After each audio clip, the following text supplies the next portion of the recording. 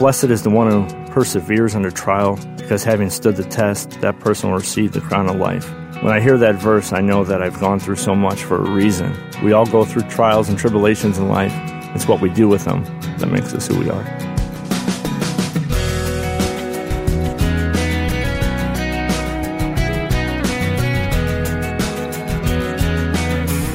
His name is Daven Edwards, and like many others, Daven has learned that life's trials are often what God uses to spiritually refine us.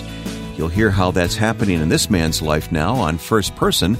Welcome to our conversation. I'm Wayne Shepherd. Daven will begin his story in just a moment. And whether you are listening on the radio or through our online stream or podcast, I hope you'll consider visiting firstpersoninterview.com and learning more about this weekly program, as well as more about the Far East Broadcasting Company, who partners with us to bring you these interviews. FEBC is a gospel-centered ministry reaching millions through teaching God's Word in local language broadcasts in nearly 50 countries of the world. Take a moment to sign up for the online devotional offered by FEBC at firstpersoninterview.com. firstpersoninterview.com. Well, sometimes you'll recognize the name of the guest on this program, and sometimes you won't. However, you'll always benefit from hearing testimonies that inspire us to love and serve God more deeply. Daven Edwards' story just may do that for you as you listen. I grew up in a small family down in Johnson City, Illinois. I was actually born and raised here in the Chicago area. In the Chicago area, but most of my family on my dad's side, they lived down in Johnson City. So every summer I would head down there, spend time with them, and basically spend time with all the family and cousins in that area. And what we would do is every Sunday we'd go to church. We spend a lot of time at church. My whole family was in the ministry, my aunts and uncles. Some of my uncles were actually ministers and pastors throughout the years, and I grew up in the Baptist community. I got to know the Lord very well as a youngster, but during that time, I loved the Lord with all my heart.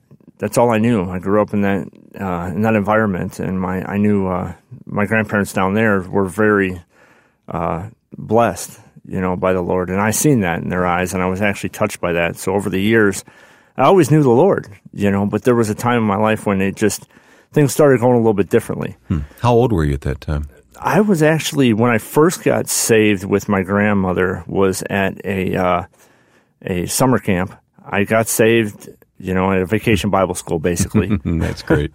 And she instilled that in me from that point forth, that to love the Lord with all your heart and never turn back, know. But you did begin to drift. Yes. And how old were you when that happened? I began to drift from the Lord about when I was 13 years old. That was when my grandfather in Chicago area actually passed away, because at that time, when I was going back and forth between Southern Illinois and then Chicago, because my mom and dad decided to move up to Chicago. They lived up here for work. So I spent a lot of time with my grandparents on my mother's side, which was my Mimi and Papa, we called them back in the day. They were very close to you, weren't they? Yes, they were actually my best friends, because my mom and dad were trying to make a living for our family. So my dad worked 6 to 7 days a week. My mom was actually going to become a nurse. So she actually, between work and school, I never really got to see my parents. So I ended up spending most of my time with my grandparents here in Chicago. So, and then in the summertime, I would actually go back down to Johnson City back and forth. So it was kind of like my grandparents were the limelight of my life, basically, and they pretty much took care of me. So So you looked up to both sets of grandparents. Yes. My grandmother, Mimi, actually, up here in Chicago, was probably the one that I became very close with, because she had a spirit that, when you seen her, she lighted up the room. She made everything just amazing. She was the one person that you had comfort in, no matter what the situation was. But around, like we were talking about, as far as around the age of 13 is when my grandfather, Papa, so Mimi and Papa were the ones in Chicago, he passed away. And he was my best friend. We did everything together. We did the yard work together. We planted a strawberry patch together. I mean, that was my life. It had to be quite a blow to you then when he died. Yes, and I couldn't actually, for about a week and a half, I couldn't go to the hospital because it was just so traumatic to me, seeing that my best friend was actually going through that. I didn't know how to actually respond to it. So when he left and passed away, things started to change for me a little bit. I became a little bit introvert from the family. I didn't really spend a lot of time with my mom and dad as much as I should.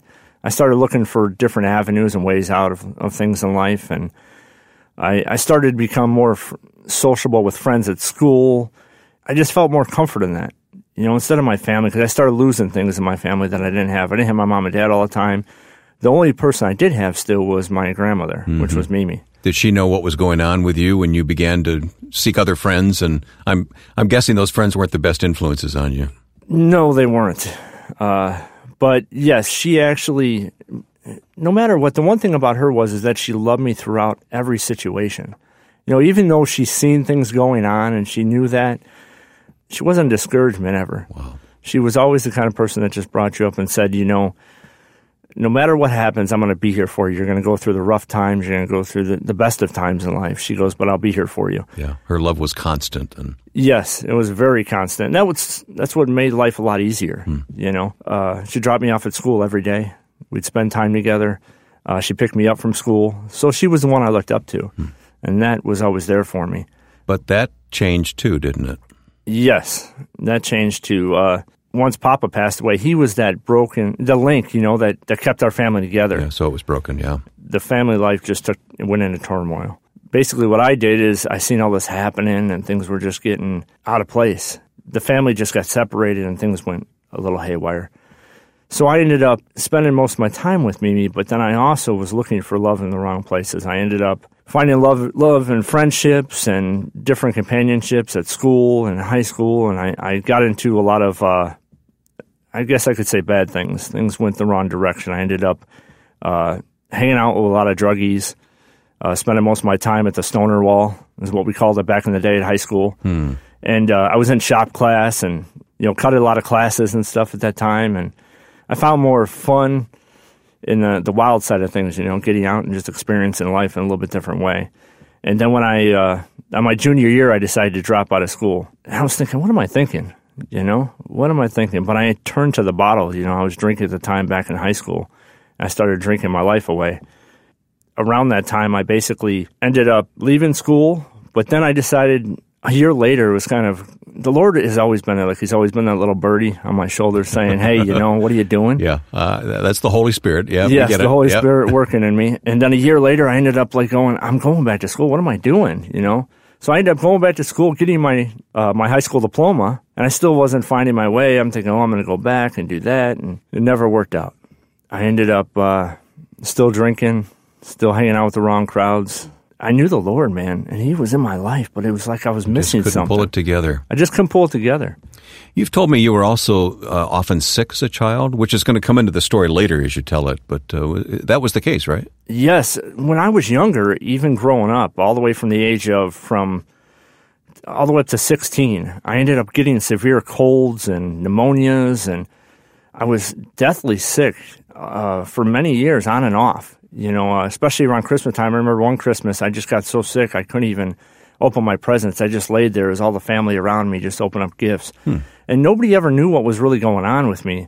I was always lethargic, didn't have a lot of energy, but I just kept going. I was a kid growing up, trying to grow up, but not paying attention to actually what was going on. But my mom always recognized that there was something not right, that I was always running out of energy. So that played a big part in my life. Yeah, that will play a part in the story of your life coming up in just a few moments. But let me take you back to your grandmother. Yes. Who developed Alzheimer's. Yes. Again, another blow to you. Did it send you spinning further away from the Lord, or what happened? That's when it really took off. I ended up, kind of backing off from being around Mimi as much because I was scared to see her going through the situation. Yeah. It was very painful. When she started not to remember all the family members' names. But the funny thing about it is she always remembered mine. Oh. So she always knew me. She said, where's Daven at? And it was just comforting when she did that. But on the other hand, it was also a blow to see her going through all that. So I ended up going farther into the alcohol, getting closer into the biker scene. Ended up hanging out with a lot of gangs and bikers in the local area in Joliet. You were in the deep end, weren't you? I was really deep. I was really deep in a situation that I didn't really know how to get out of. But there was times even when I was going on the road, one night I got pulled over. I was out and had a bottle of Jack Daniels inside the center console and M80s in there on 4th of July one year. And the cop pulls up and says, hey, what's going on, Mr. Edwards? Because it was a small town. We all knew each other in that town. I said, what am I doing? Luckily, that night, that cop, for some reason, just let me go. Mm. He said, why don't you go home, Mr. Edwards? And I said, thank you. And I went home that night, and I was like, wow, I should be in jail tonight, from out there doing what I shouldn't be doing. So it's always been the Spirit of the Lord just guiding me and being there for me. I don't know why me. I can't tell you why, but He's always really been there for me. There's more to Daven Edwards' story, and we'll continue it coming up in a moment on First Person. I'm Ed Cannon, president of the Far East Broadcasting Company. We've produced a number of storytelling videos of God at work in the lives of FEBC listeners living in difficult circumstances. To see these videos and to be encouraged in God's Word, please visit firstpersoninterview.com and sign up for our 30-day online devotional. It's easy and there's no obligation. You will love seeing and hearing stories of people's lives being saved through the gospel message. Go to firstpersoninterview.com. My guest is Daven Edwards. Daven is someone that, we've met a few times around an office and yes, have rubbed elbows together. But for the first time, I'm really hearing your story, your testimony, Daven, and it's remarkable how the Lord leads. So I want to get to the rest of it. There's much more to tell in the time we have left. So yes, but when we left you, you were still spinning out of control. You knew the Lord was calling you to live a pure life, but it wasn't happening at that point for you, was it?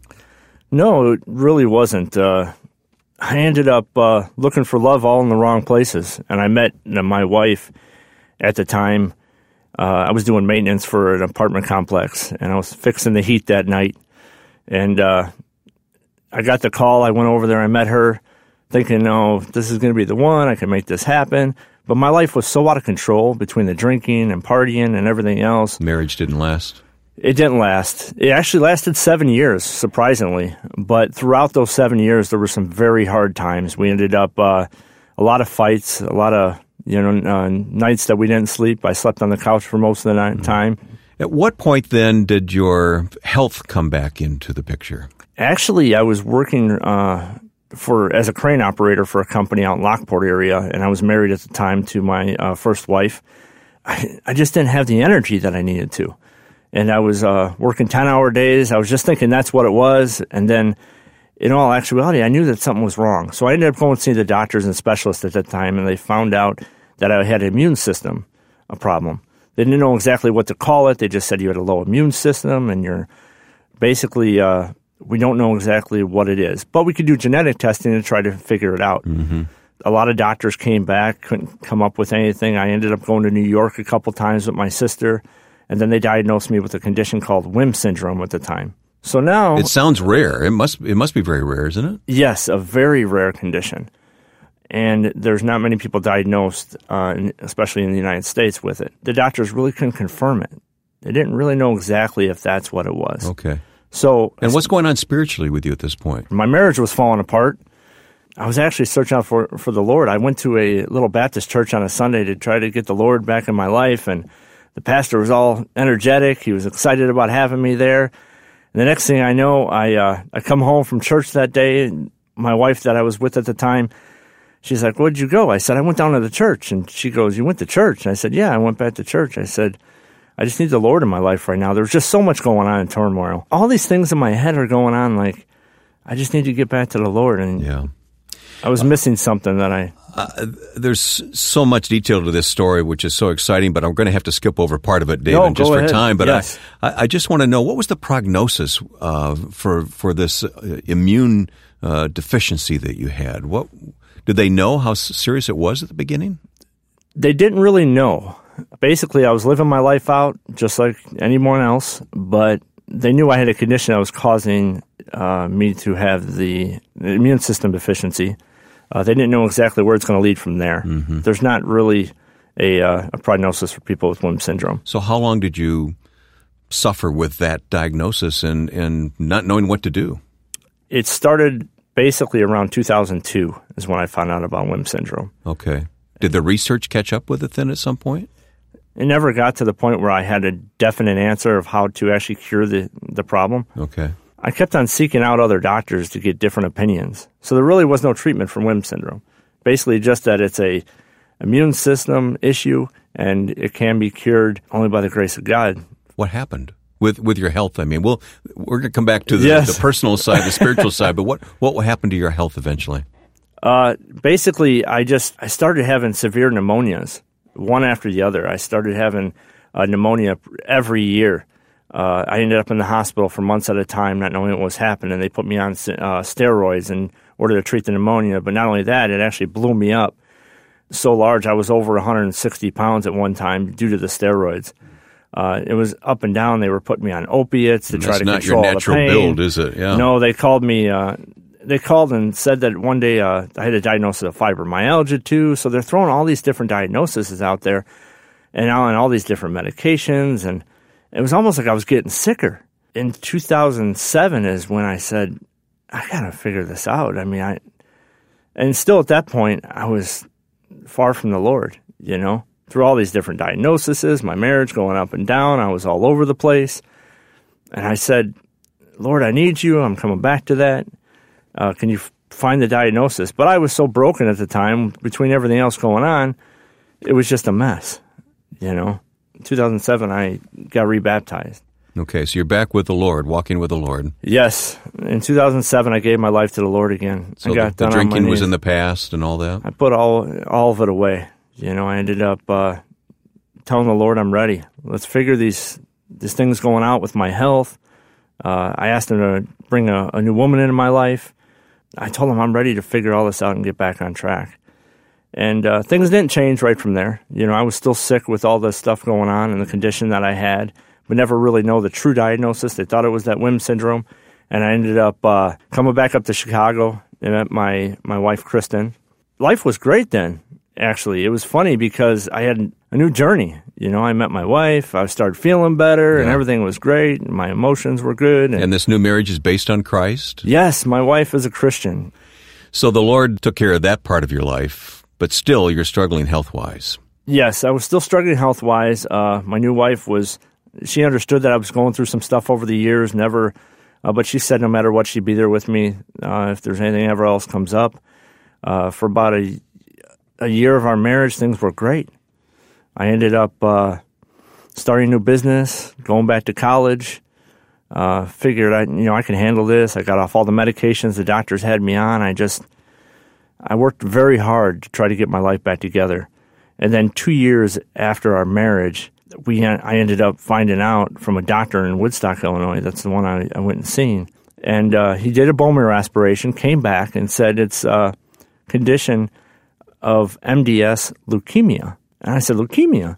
And he goes, yeah. And he goes, I think you're dying. Oh, and that's he was that matter of fact about it? Yeah, he was that blunt. I kind of chuckled a little bit. I looked at my wife and I said, that's okay. I said, I'm okay with it. Because I had the peace of the Lord in my heart at the time. And I said, let's do this. I'm ready to fight. I never said, why me? I always said, why not me? Mm-hmm. Because with the Lord, all things are possible, Yeah. With the diagnosis of MDS leukemia, he told me I'm dying. I have 3 months to live. And the only way for me to cure leukemia MDS is to have a blood stem cell transplant, which is a full stem cell transplant. So we didn't have a donor at the time, didn't know. I wasn't afraid of that. That was one of those things that I knew that we can get through. With the grace from the Lord and my family and everybody praying, I got on the telephone and just made some calls and had everybody in the world praying. A month and a half went by, I found out that I had a donor. The donor was actually located in Germany. So it's just an anonymous donor? Anonymous donor. Didn't know her name, didn't know anything about her. But when I did get the information, I asked about the details of it because with that type of stem cell transplant, you got to make sure that we're compatible. Yeah, everything has to be just right. Yes, and it turns out that the lady in Germany was a 10-for-10 match with me. Very, very rare for that to happen. It was the Lord's provision, wasn't it? Yes, it was the Lord just working miracles in my life. We ended up finding out about the donor. Within a week, we were at Loyola Hospital in Chicago.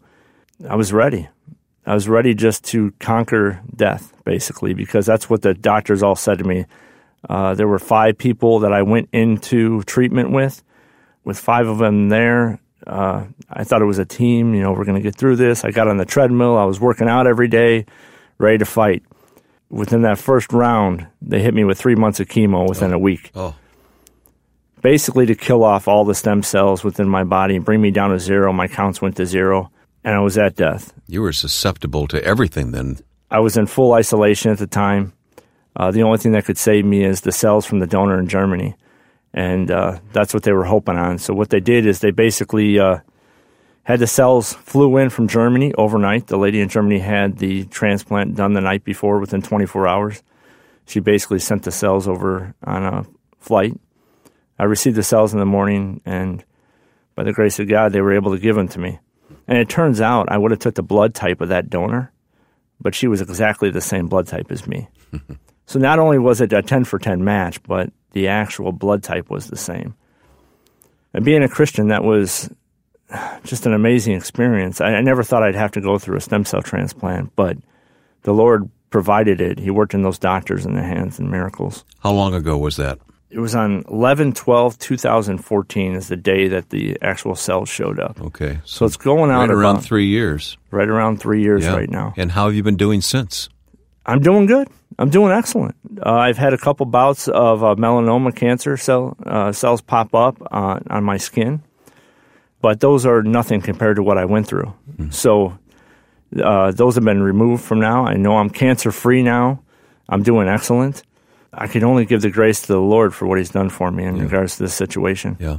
Tell me more about that gratefulness that you feel to God. Man, that's something that's, I don't even know how to explain. All I know is that over the years I've been struggling up and down through things. And I wish more people would just stop what they're doing and listen. That's one thing that's hard for me, is just to stop and listen to the Lord and take that time with Him. Because I remember when I was little, I took the time for Him because people told me it was important. But then when I didn't take the time for Him, I ended up on the road. I ended up on a long, dark road. And it took me to actually stop and actually listen again for Him to come back into my life. It took a crisis, didn't it? It took a huge crisis. I always was a type of fighter in my life. I've fought for everything I ever believed in. I want to give that back to the people that are going through the situation or that don't know the Lord, and actually give them, hope and grace and mercy. Because we've all been through tough times in life, but He'll actually answer if you ask Him to. God will answer when we call on Him. My thanks to Daven Edwards for telling us his story on First Person. If you're going through a difficult season yourself right now, whether it's a physical need, emotional, spiritual, or all three, I hope this man's testimony will be used to point you to the comfort, grace, and strength you'll find in God through His Word. We'll be back next week with another interview, this time a pastor from Ethiopia who has suffered much, but also who has experienced much joy in serving Christ. Please take a moment to join us at firstpersoninterview.com and sign up to receive the 30-day online devotional from the Far East Broadcasting Company. I love getting these stories in my email box and tying God's Word into what people are experiencing as they listen to FEBC. Sign up at firstpersoninterview.com. Now, with my thanks to friend and producer Joe Carlson, I'm Wayne Shepherd. We'll see you next time right here for First Person.